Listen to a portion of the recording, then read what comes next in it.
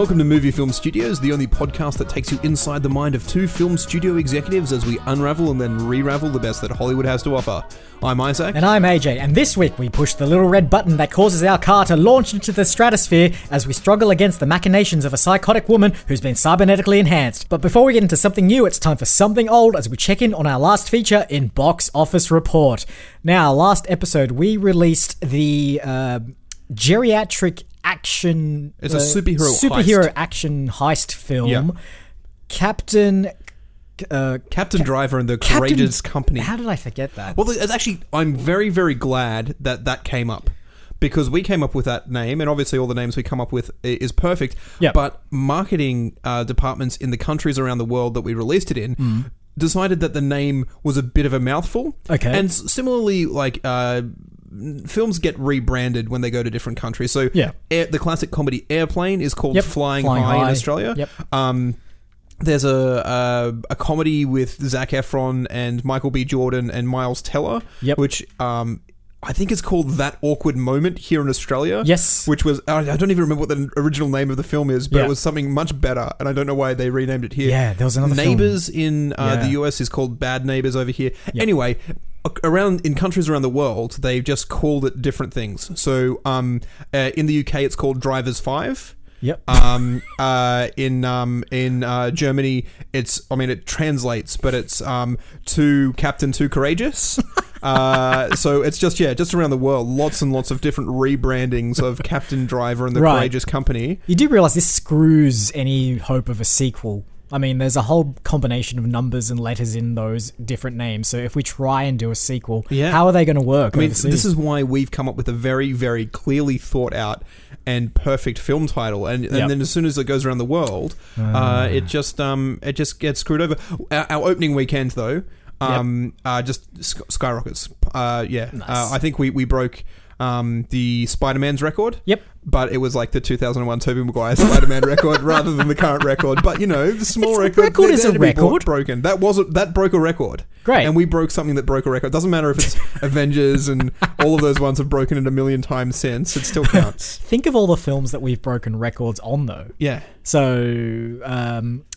least successful box opening release. We've beaten that. We definitely have. Yeah. I mean, we've beaten, I think we're averaging at least 23rd. I'd like to think it's got to be somewhere in there. Our opening weekend. And then February is like a notoriously bad month for movies as well. Yeah. It's leading up to Oscar season. No one really wants to release anything good. Yeah. My birthday's in February, and I believe as is yours. Everyone's every 4 years. Yep. I always used to try and take my friends to the movies for my birthday. Yeah. And ended up watching garbage films because it's just sort of like, I'm 12. I don't really want to be watching Black Hawk Down, but it's the only thing that's out at the moment. So I guess that's what we're watching. That's a good point. Yeah. Because it's winter in the US and no one wants to leave their house because it's freezing outside. And it's just before the summer holiday blockbuster season. It's in a period where they don't want to all the Oscar films. So it's a really... Everyone goes into hibernation. Yeah. So this is our time to capitalize. Really, we should be breaking all the February records. That's right, by putting up movies that people want to watch. Exactly. All right, on to this week in trailers. And first trailer for you today is Fast and Furious presents Hobbs and Shaw, directed by David Leitch, one of those, and starring Dwayne Johnson, Jason Statham, and Idris Elba. I'm dealing with the future of the planet. I'm the necessary shock to the system. I am human evolutionary change. Bulletproof. Superhuman. Who the hell are you? Bad guy. The mission has been compromised. We need help.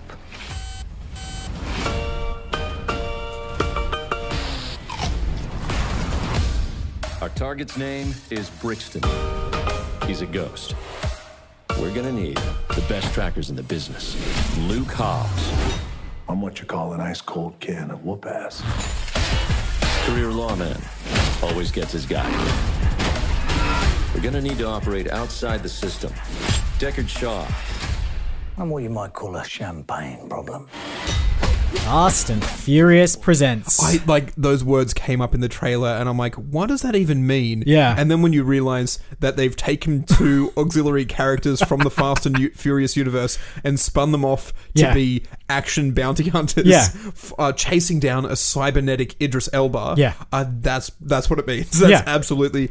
Have you like these films, like as they stand now, are so far removed from the original Fast and Furious that, well, I mean, the original Fast and Furious was just street racing, drag races, hotted up I cars. believe Paul Walker was an undercover cop investigating some sort of crime at the street racing circuit. Yep. And it was grounded in reality. Oh, yeah. In a way where a cybernetically enhanced Jason Statham... Idris Elba. It is Idris Elba who's cybernetically enhanced. Yep. I fell off the Fast and Furious at around 6. You lasted that long? Yeah, and they keep churning them out. Yeah. And they make a lot of money. They do. In a way where you pronounce the director's name as Leach, and I'm like, that's probably the correct pronunciation because he's sucking money from everyone. I actually quite liked the look of this trailer up until about halfway through. Yeah. It had this nice sort of The Rock and Jason Statham hate each other. I imagine they're probably enemies. They've got history in the previous films, I believe. I think and, number 6 must have been the first one that The Rock was in, and that was the last one that I watched. Yep. And then I think Jason Statham comes along as the bad guy in other ones. Yep. And so, we used to be enemies, and now we have to work together. Yep. We hate each other, but we're put in a situation where we have to team up. I quite liked their dynamic. I think they looked, it looked like they had chemistry on screen. Yep. And it was going to work, and then it just devolved into this CG action bullshit, and it lost me. Which I think follows the same kind of lines that the current or whatever the previous Fast and Furious film does the same kind of thing. It's a lot of like heavy action, a lot of stuff shot in or sort of in camera, but also augmented really heavily with CGI. So just to explain, Idris Elba basically comes out as this new cybernetically enhanced supervillain, and the world's governments / authority, some organization basically says we need the 2 best trackers in the world, which turn out to be Hobbs and Shaw, The Rock and Jason Statham, who need to then team up to go chase them down. It's a classic buddy You're doing cop. the plot way too much justice. You're like saying we've kind of thought about this where they haven't. They've just gone, we want to do action and we want to make it stupid. We want to do a buddy cop it is flick. And it's like these two hate each other, and there's no like you remember those old buddy cop films? It was always like, here's the one that adheres to the rules and here's the one that breaks them all, and they don't get along. What happens when they both break the rules? What if they're just he both breaks the rules in different ways? Yeah. To the way that I break the rules, and I'm not happy with that. But that's part of it, like, and the action sequences kind of reflect that. They kind of have their own ways of dealing with whatever comes up to it, and they sort of compete at the same time while they're doing all these ridiculous things to take on the bad guys.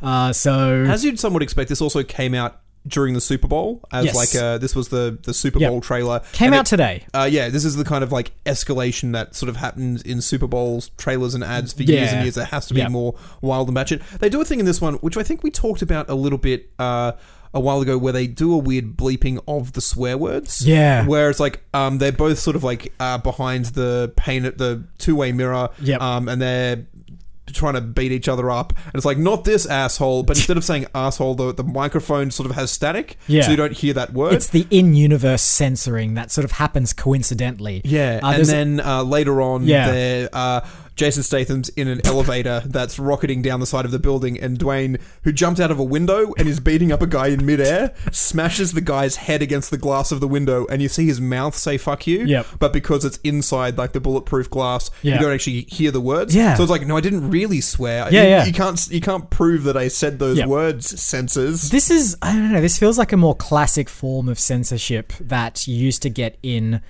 films of the 80s and 90s, where the character was just about to swear and then they cut to the thing happening. The classic, like, bad guy's about to get eviscerated or he's about to explode or something, and then he just goes, oh, and then the explosion happens. And this feels like a return to that kind of like, we know these films aren't for kids, but hopefully we'll just sneak it under the line anyway. Going for that sort of very, very hard PG rating there instead of the hard R. Anyway, yeah, that'll come out sometime later this year, and I'm assuming that another Fast and Furious film will immediately follow it. If they happen to have cars in them, then, you know, it might be fun. Anyway, go and see that whenever it comes out. Okay, second trailer for you today is Men in Black International. And not just the name of the trailer that I thought it was, it's actually the name of the film. Right, because they do have the international. I thought it was just like Men in occasionally. Black International Trailer. Yeah. It's not. It's Yeah, Men in Black. Like if it was called Men in Black Red Band. Yeah, It's like, exactly. yeah, I've heard that before. Red Band's trailer, but no, apparently it's the actual film. It's Men in Black, International, and then there's the international trailer for it, so it's the Men in Black International trailer. Directed by F. Gary Gray and starring Chris Hemsworth, Tessa Thompson, and Liam Neeson. Always remember, the universe has a way of leading you to where you're supposed to be at the moment you're supposed to be there. Let's do this. It took me 20 years to find you. How many people can say that?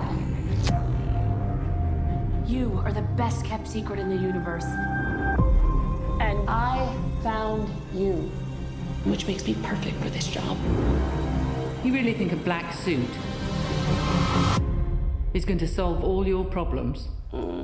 No, but looks damn good on you. Oh snap! Oh snap! Oh snap! Oh snap! We Oh snap! are a rumor. Recognizable only as deja vu and dismissed just as quickly. So we're back into long-awaited sequel territory, I guess. Men in Black 3 wasn't that long ago. But that also came out after a significant gap from Men in Black 2. It did. Yeah, there was a big gap there, and they did a time travel thing because Josh Brolin looked enough like young Tommy Lee Jones. That's right. They're like, yep. hey, that deserves making a film out of. Exactly. And to be fair, he looked a lot like does, him too. yeah. And they had to also replace Rip Torn, who played the sort of, I think he played Zed or Z, because a lot of real life things happened to Rip Torn, and he became less than hireable after that. And they replaced him with Emma Thompson in the third film. She reprises her role in this one, so it does suggest that this is actually a sequel to Men in Black 3, not a but great big reboot sweep like they seem to be doing with lots of other yeah, things. exactly. It's one of Sony's favorite thing to just sort of clear the board and start again. That's the Hello, Etch-a-Sketch. Spider-Man. Yeah, exactly. Etch-a-Sketch. Start again. Universe is over. What else can we do? Yeah, oh no, we exactly. can still just draw the same squiggly lines. Exactly. Oh, well. So no, I mean, at least according to this trailer, no Will Smith, no Tommy Lee Jones, no Josh Brolin either. But we do get Chris Hemsworth and Tessa Thompson from Ragnarok. For Ragnarok, yeah. Not reprising their roles, but No. hopefully reprising Kind the of, chemistry though. that they had Yeah. together in that film, because they were quite good Yeah, as sort of characters that sort of played off one another. I enjoyed that element of that film, and this could be fun. Who knows? Yeah, I mean, Chris Hemsworth's kind of playing a similar Thor-ish kind of role here in that he's the kind of slightly stupid hero of the day. Well, I think we're introduced to him. He's like the best agent that we've ever had, and then it cuts to him. He's just asleep at his desk. He's like, "Oh, it's 9:30. Let's have lunch." Because like I'm so good at my job that people don't, and so handsome that people don't tell me I'm doing it wrong. Yeah, So it's almost a kind of role reversal because Tessa Thompson character comes in as the new agent to the Men in Black,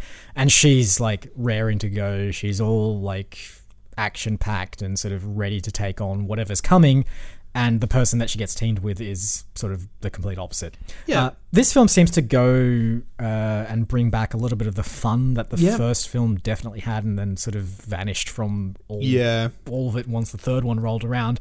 But at the same time, it could be a really cheap, lazy cash-in. it could. I don't really get a sense from the trailer of if it's going to be or not. Sometimes you do. I know.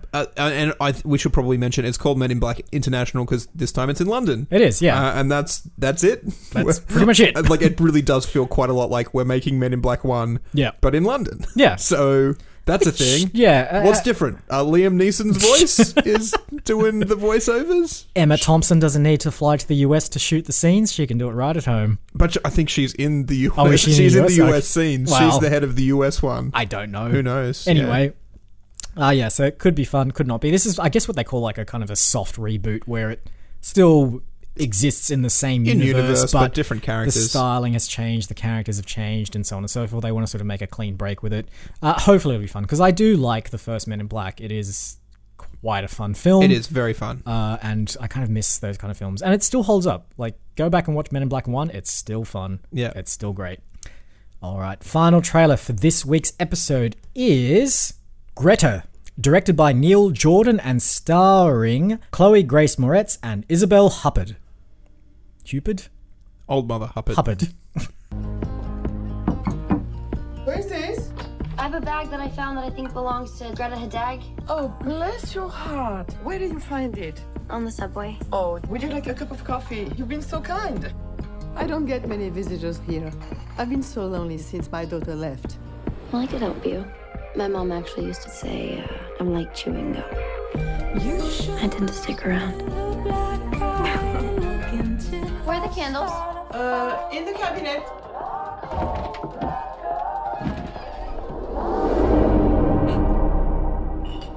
What?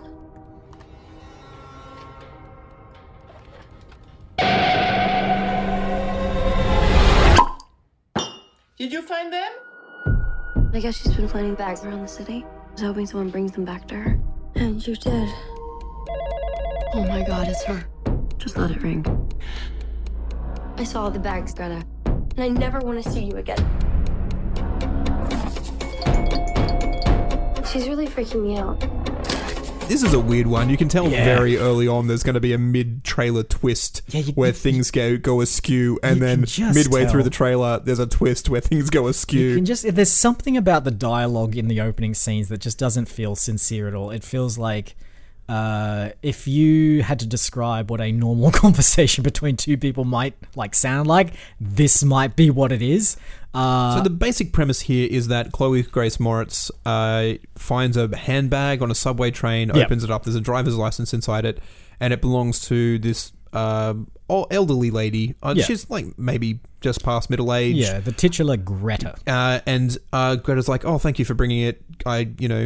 Can I do anything to help you?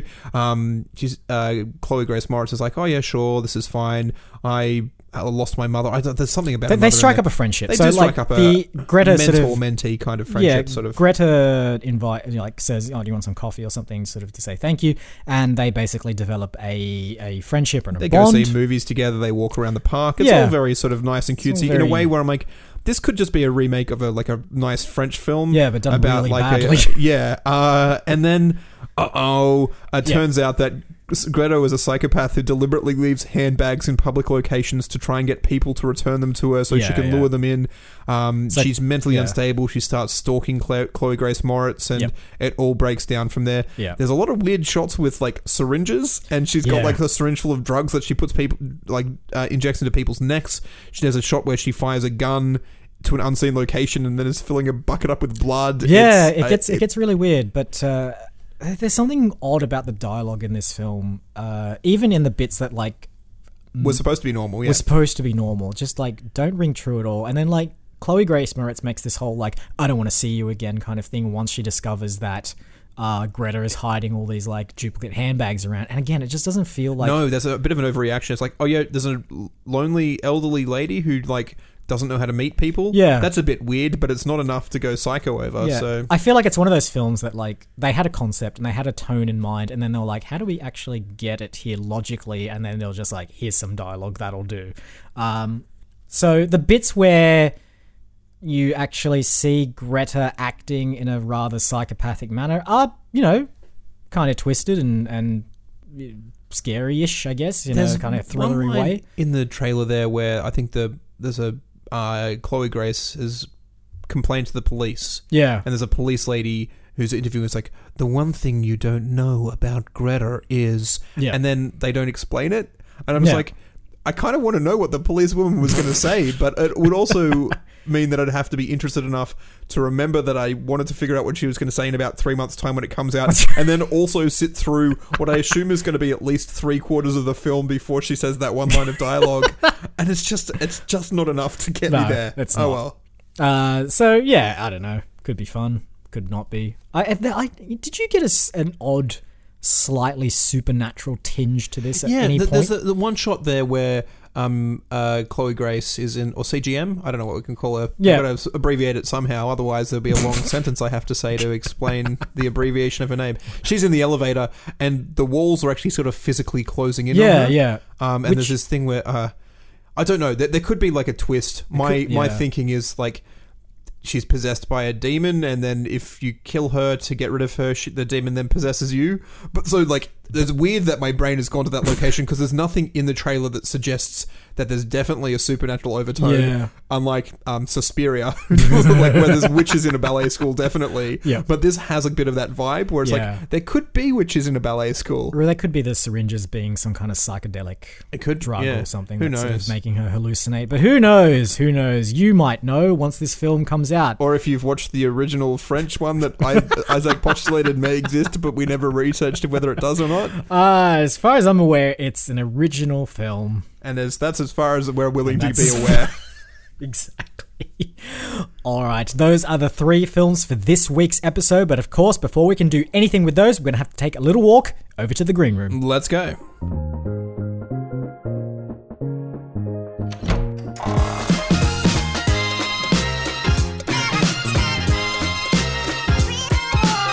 Here we are. Do you like the new branding that I've stuck up all over the walls? It is very nice new branding. I love the new logo. Thank you. Feels very professional. Mm-hmm.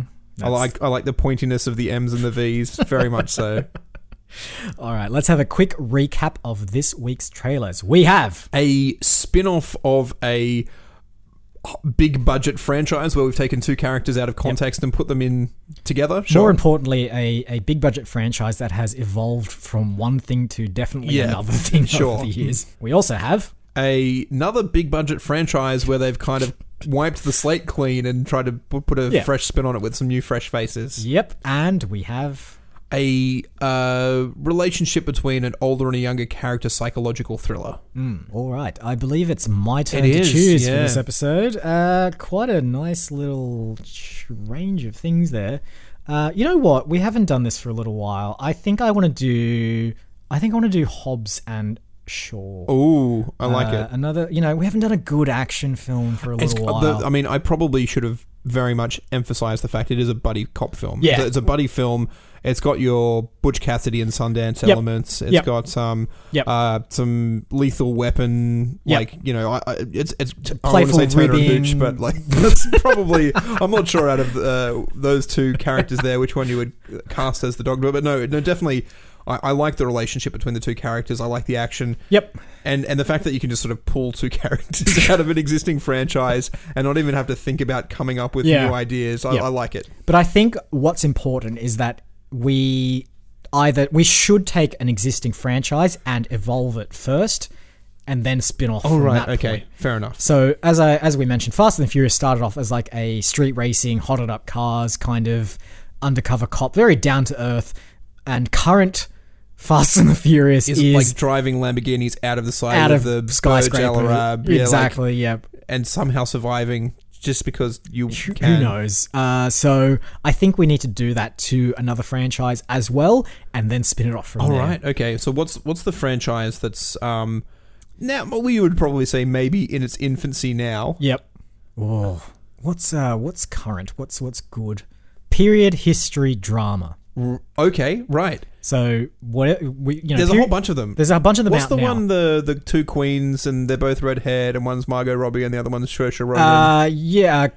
It's not Mary Queen of Scots because that's the other one. No, it is Mary Queen of Scots. No, that's the. Oh yeah, it is that one. Yeah. But there's another one. There's the other one where there's the 2 people that the favorite. I think the it's favorite called. is that one. So there's a whole bunch of those period piece ones. What we want to do is not take the Queen, right? Yeah. We want those. We get to a point there where the auxiliary characters are now being spun off into their own little series. Yeah. So the history's forgotten heroes. Yep. Who are not royalty, because all of these ones at the moment seem to be focused on the people who are immediately surrounding the royal family. What about like servants? So sort of like the servants of the Queen of England back in those days, Queen Elizabeth I, her servants and caretakers and all that. We take I 2 happen of those. to know that Queen Elizabeth I, her tutor, one of the people who taught her at a very young age, was a man named Roger Ascham. Okay. That sounds good. That is a history fact Great. for you right That's there. exactly what we need to base this in then. So, Character number 1 sorted.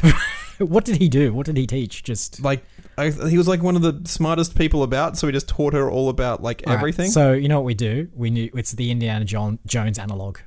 So if he's a tutor, then he would also know about archaeology. Archaeology, yeah, okay. But there's not as much to dig up back then because it's way back in the past. Or was it? Or is there? All right. I was about to bring time travel into this. Yeah. Interesting. I like it. So he's like the history teacher who has like a side gig as an adventurer before like the 1920s but Howard an Carter unknown era. side gig as well. Yeah. And this is not like Professor Jones where they always know that he goes away on trips to do field research and stuff. So it's kind of known that he's a globe-trotting academic. His side pursuit is completely unknown. Right, okay. Not even is it on His Majesty's Secret Service? I think the king at that time would be Henry VIII. Yep. Are we doing a James Bond reboot? No, I'm just saying, like, you know, if he's going off on secret side missions at behest of the monarchs. Yep. I think, you know what? I think let's do that. Let's make him a secret agent as well. I mean, at the moment, we're just describing where the historical fiction evolves to, and we're going to rip the character of secret agent archaeologist Roger Ascham out of those films. Yep. And he's in the, whatever the... I don't even know what the names are. What's the name of the royal family back then? Are they the Tudors at that point? Are they the... Sure, why not? Oh, man. I don't know enough about English history. Let me call the Academy. While you're there, can you scour English history for like another obscure tutor at some point? Because I can't. Christopher Marlowe. But it doesn't matter. We don't need a second. Yeah, we do. You need full historical. Absolutely. Okay. Look up who Christopher Marlowe was. I think he's a contemporary playwright of Shakespeare who is at or around that time as well. Oh, I like this. I like the Shakespeare aspect. But it's not Shakespeare. It's got to be more obscure. Yep. And so I think Marlowe and Ascham team up, and I think they may like not have existed. They're within about 80 years of one another. Who's going to look it up in the history books? Apparently, Christopher Marlowe greatly influenced William Shakespeare. There you go. And I think from my knowledge of Shakespeare in Love, he must have been around at the same time that Elizabeth was around. That sounds great. Perfect. This is what we do. This is what we do. We do the Da Vinci Code. We do so Christopher Marlowe's a writer, playwright, but also someone who's well versed in ancient documents. Oh, right, okay. Teaming up National with Treasure Book of Secrets. Exactly. Teaming up with the brawn, Elizabeth's tutor. What's his name again? Roger Ascham. Roger Ascham. The two of them do not get along. He's the academic. He's the... I can't say both. I mean, Christopher is the academic, and Roger is the globe-trotting secret agent. Really? Because I would have put it the other way. Is he a history teacher as well? They're both academics, well, but they're academics in subtly different ways, which causes conflict. Exactly like Hobbs and Shaw. Yeah, exactly. Both are action men, and they just break the do rules. Things very differently. These guys don't break the rules, but they don't break the rules in very different ways.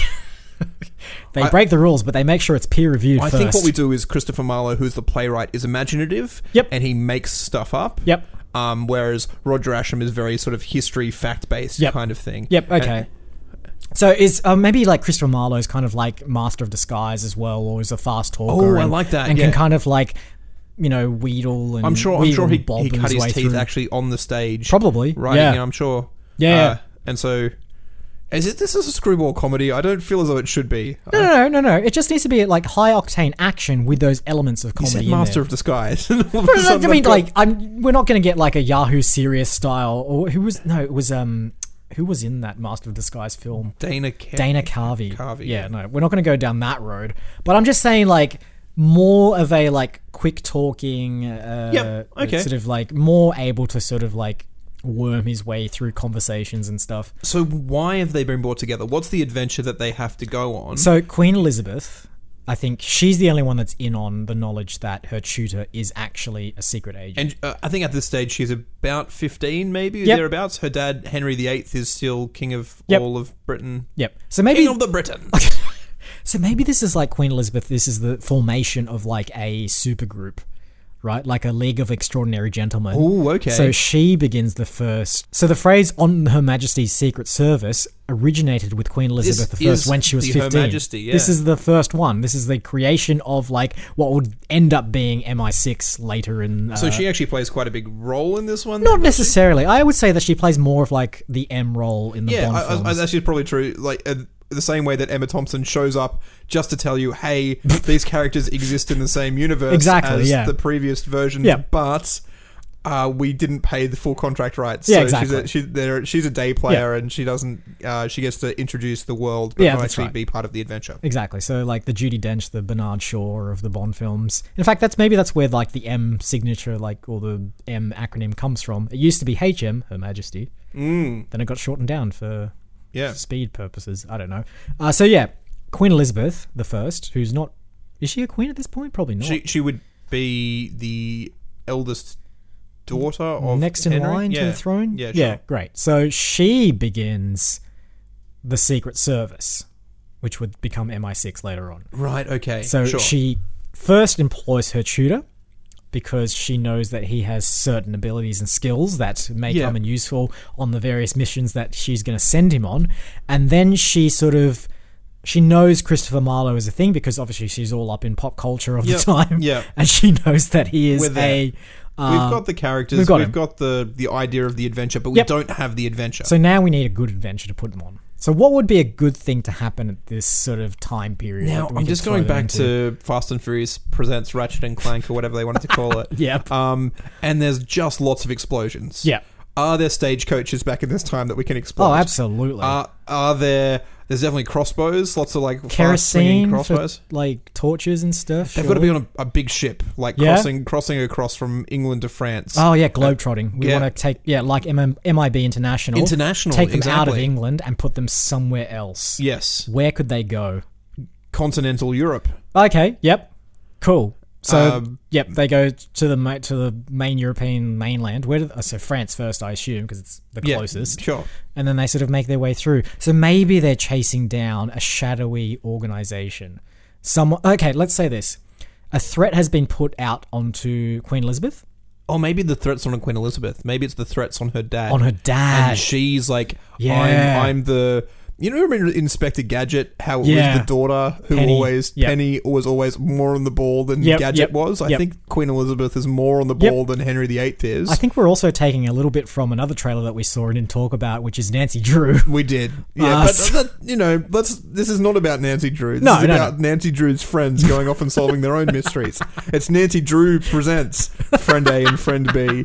Okay. So like, there's a shadowy threat. So maybe like a black envelope was delivered to Windsor Castle, and black envelope is always the symbol of a particular shadowy... You know what other organisation or person existed around this time, I think, is Vlad the Impaler. Oh. So we could go over to Romania and that sort of area, and there can be sort of like this very dark Dracula-y kind of feel to it, possibly. I love that. All right. We are getting very League of Extraordinary Gentlemen / Van Helsing. Yeah, but they have superpowers. This is different. This is like the action men of the 1650s? 1650s. There you go. Yeah. All right, great. So yeah, black envelope arrives. They know it's the mark. 1550? I don't know. They know it's the mark of the Vlad organization, and maybe like it's Vlad with acronyms. Yeah. So like it's VL. The Impalers or whatever they want to call them. The Impalers, yeah, great. And so Elizabeth is like worried, and she's like, right, I have to do something about this. Decides to start the new organization. Sends off. Sends off her tutor, Roger and for some reason gets a playwright and Christopher Marlowe, involved as well, and sends them both into France, where they must then journey to Romania to take on... What is it called? Wachowski? Oh, it's not called Wachowski, but it's something like that. WACH, that area in the 1500s. Anyway, it doesn't matter. Anyway, doesn't matter. The historical research... History doesn't know. History doesn't remember. No one will check. No. Well, I mean, what year is Fast and the Furious Presents set in? Who knows? What era do we get the ability to cybernetically enhance Idris Elba? To be fair, I'm pretty sure it was actually done about 10 years ago. So probably, yeah. Yeah. All right. To Idris Elba? To Idris Elba, of course, cool. Yeah. We should probably cast him then for something. But anyway. So what happens? What are we going to do? They're going to travel to France. They're going to travel to Romania. We need some good action set pieces now. Absolutely. Like, this is now. So, classic Stagecoach. Stagecoach. There's the ship action sequences. Yep. There's like, I imagine it being sort of very cliffs and rocks and Yep. like abseiling. So we obviously can't do the side of the skyscrapers like they tend to do in all the Fast and Furious. Yep. But there's definitely sort of like some sort of rock avalanche, and they're like abseiling, running down the face of the cliff to. I think that's what we need. We need precursors to like modern extreme sports and gadgets. Ooh. Are you going down the XXX route? Yeah, where it's just like, how do we get a snowboarding scene and a grind skating and a parasurfing, and a parkour, all in the one? Ooh, I actually quite like if Christopher Marlowe was really good at parkour. Yeah, and he's got this sort of like lithe sort of because he's a dancer. Exactly, he's and he's just sort of like, you know, jumping from rooftop to rooftop. Yeah, exactly. I think, you know how the sort of urban legend. I don't even know if it's an urban legend, but the story of how golf was invented was like, the Scots were beheading people and then clubbing them into holes or something. Oh, clubbing right, their heads into holes.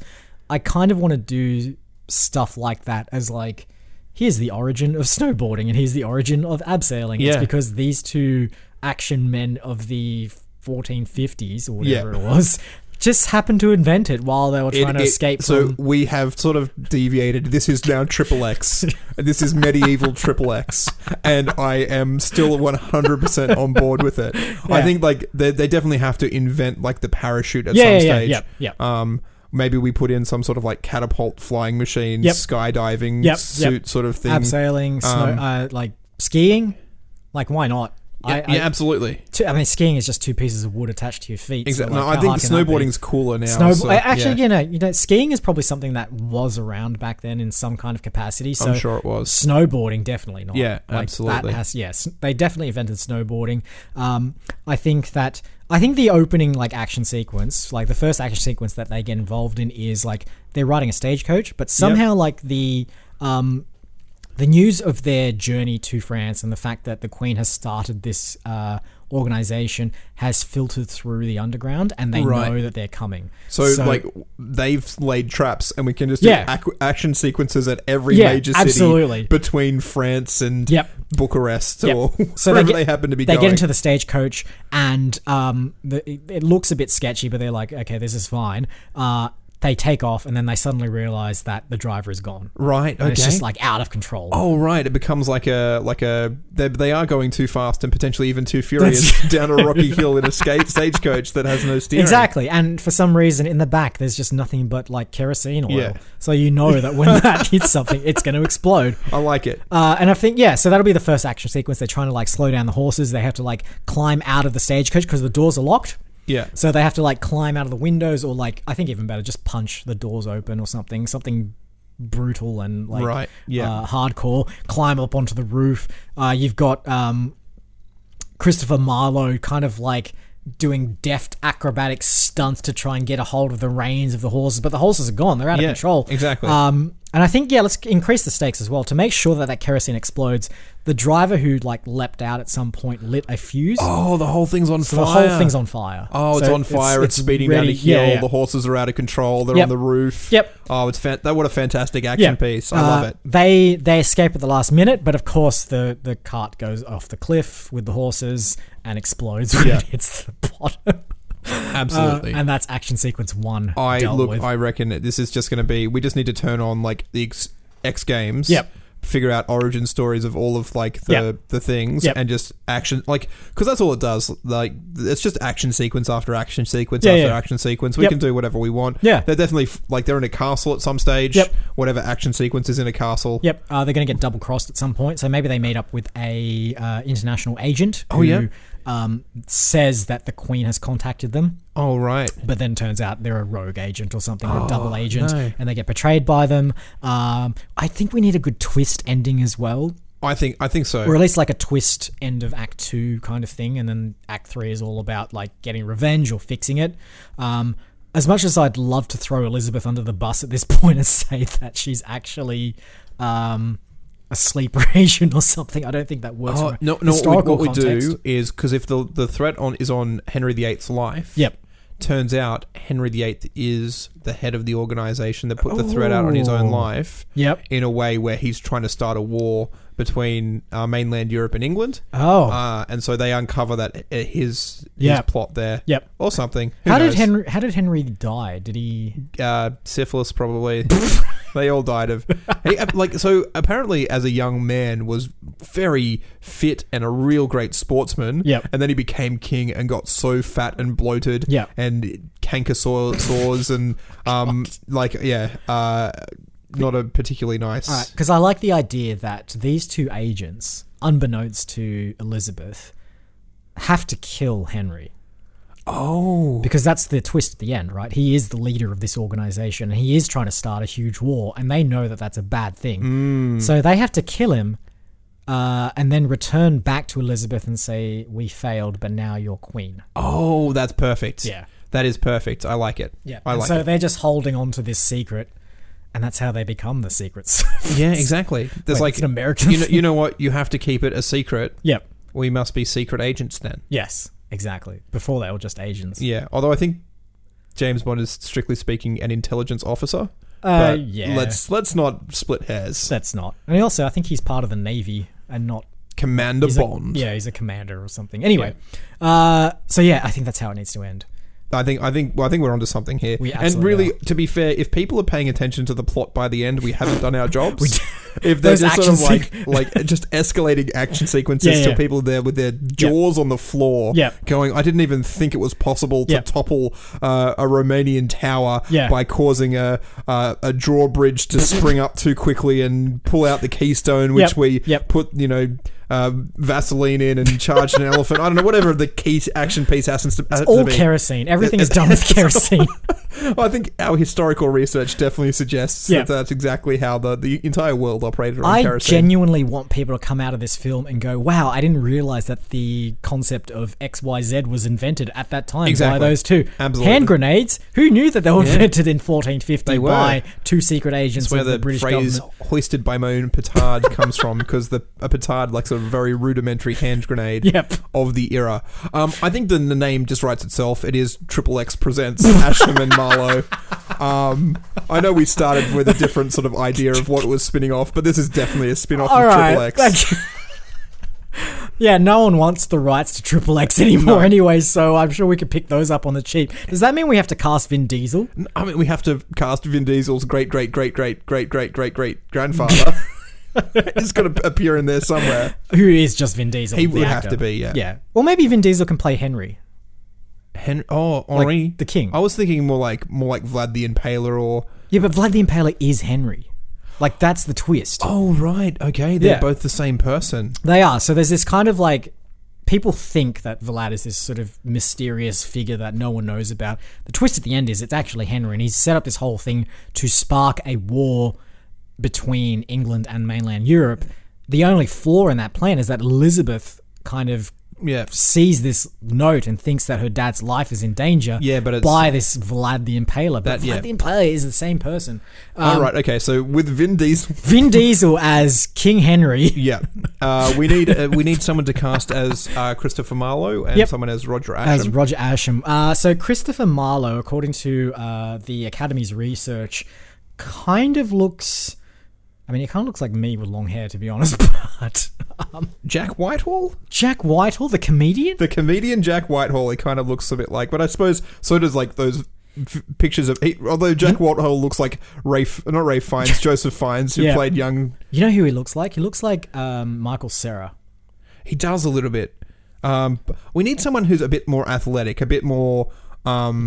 Do we cast an athlete? We've had great success before in casting athletes. Never mind that it was a chess champion, but that's an interesting. I don't name an athlete though. So becomes the next question. There's Tom who was the in sprinting. Yeah, he won himself a medal. He did, Olympic hurdles. I don't know. No, actually, you know what? I think we should go for two actors. I kind of want that witty banter, that sort of I suppose that's true. And you can't get that out of athletes most of the time. Taron Egerton's just Taron Egerton is good. He just put in a lot of training. for the Robin Hood remake. Yep. Where he spent ages and ages and ages learning how to run and jump and fire a bow. Yeah. So maybe we just sort of like... That was such wasted potential in that film. So at least we can put it to good They use. put a lot of effort into like researching bow techniques and all this stuff. Yeah, I know. But he's got some fitness in there. I reckon he'd be that's all good. right. Give him a wig. Give him a wig. Give him a bit of a goatee. Horrible goatee. Yeah, he'll look I think fine. Roger Ascham, in my mind, is probably a little bit older. He's probably got a beard. It's going a little bit grey. Yep. So Ewan McGregor? Oh, Ewan McGregor. Yeah, absolutely. I actually kind of think the Taron Egerton and Ewan McGregor dynamic would be quite good, actually. Yeah, I'd see that film. All right, that's fine. All right, and who's going to play Elizabeth? Some young Just kid. anyone. Like, I don't know. This is the debut performance. We find anyone with red hair. Yep. I watched Mary Poppins Returns this weekend. There's a young girl in that who plays the daughter of George Banks, the kid from the original Mary Poppins. Oh, right. Is that who it is? She'll be fine. Okay. She will do. Cool. She's got a nice, crisp British accent. She'll fit right in. I think Done. she's a little bit younger than 15. Doesn't matter. We'll But give her they some all looked platform young heels. back then. That's just the time it was. Everyone just looked way younger than they actually were. Of course, we could just cast someone who's older, but I like it. No, Whatever that's her name is. But look, by the time we get into pre-production and shooting and writing, well, I don't need to write a script, but all that kind of technical stuff, she'll be a little bit older. You know how it is with like these young actors. You're like, see them in a film, you're like, oh, I wonder who they are. Then you go and check their Wikipedia page, and then they're suddenly like 23 years old, and you're like, when did that happen? That's all right. I like it. So Triple X presents Ascham and Marlowe. Perfect. Money in the bank. Done. And I think that's a wrap. I think you're right. So you may have noticed that we had a little bit of a hiatus there. Yeah. And while we do try and do an episode a week, we were off making an actual film. An actual film. Yeah. One that's like, and we sort of say, you know what, we can knock over our full-length Hollywood blockbuster in a week. We hand it off to directors and like artists and actors, and they just do it in a week. Like, exactly. Turns out we thought, let's learn the craft. Let's learn how the other half lives.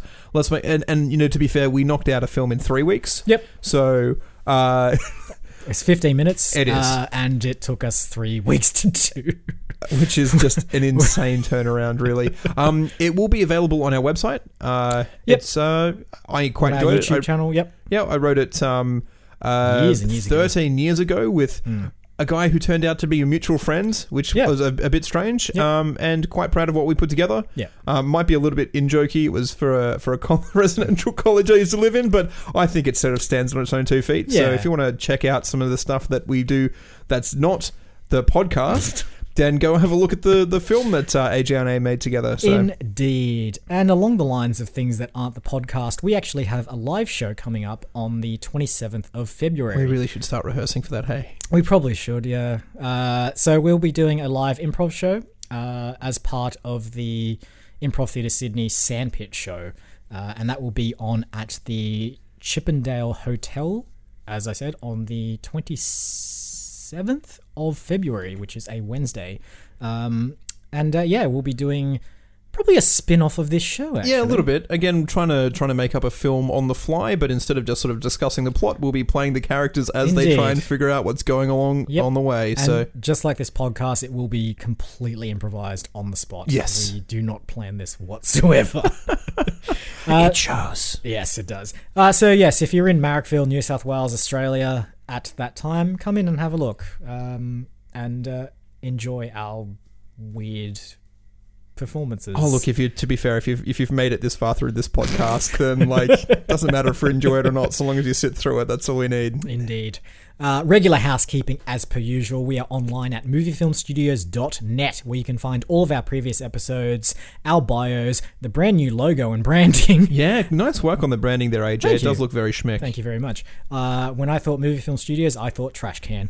And Mufuzawuda, the database of films that we've created on this podcast. Search Facebook for Movie Film Studios and join the community, where Isaac occasionally posts clues as to the trailers we've watched in upcoming episodes. To be fair, though, I do it when there's less than a 6-week gap between when we record the episode and when we release the episode, and when I'm given ample warning as to when the actual episode will be released.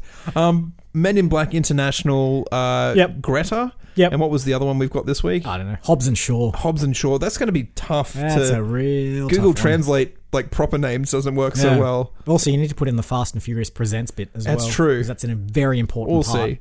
I'll have to anagram one of those and emoji one of those, and then we translate Men in Black International. Which should be fun. Indeed. If you like artificially inflating the listen counts on various podcasts, how about you go and check us out on Apple Podcasts, Podbean, Spotify, YouTube, our website, as I said, or anywhere else that you get podcasts from. I think that's about it. I think it is. A quick shout out to the person that wrote us a review on iTunes. Nice review. I should probably check their name, but anyway, good job. Yeah. Thank you. It really helps out. And to be fair, we didn't even ask for this one or That's know right. who you are. And we have no idea who you are, so thank you, mystery reviewer. We like the cut of your jib. I checked it out personally. All that remains this week is to thank you once again for listening. I've been Isaac. And I've been AJ. Roll credits.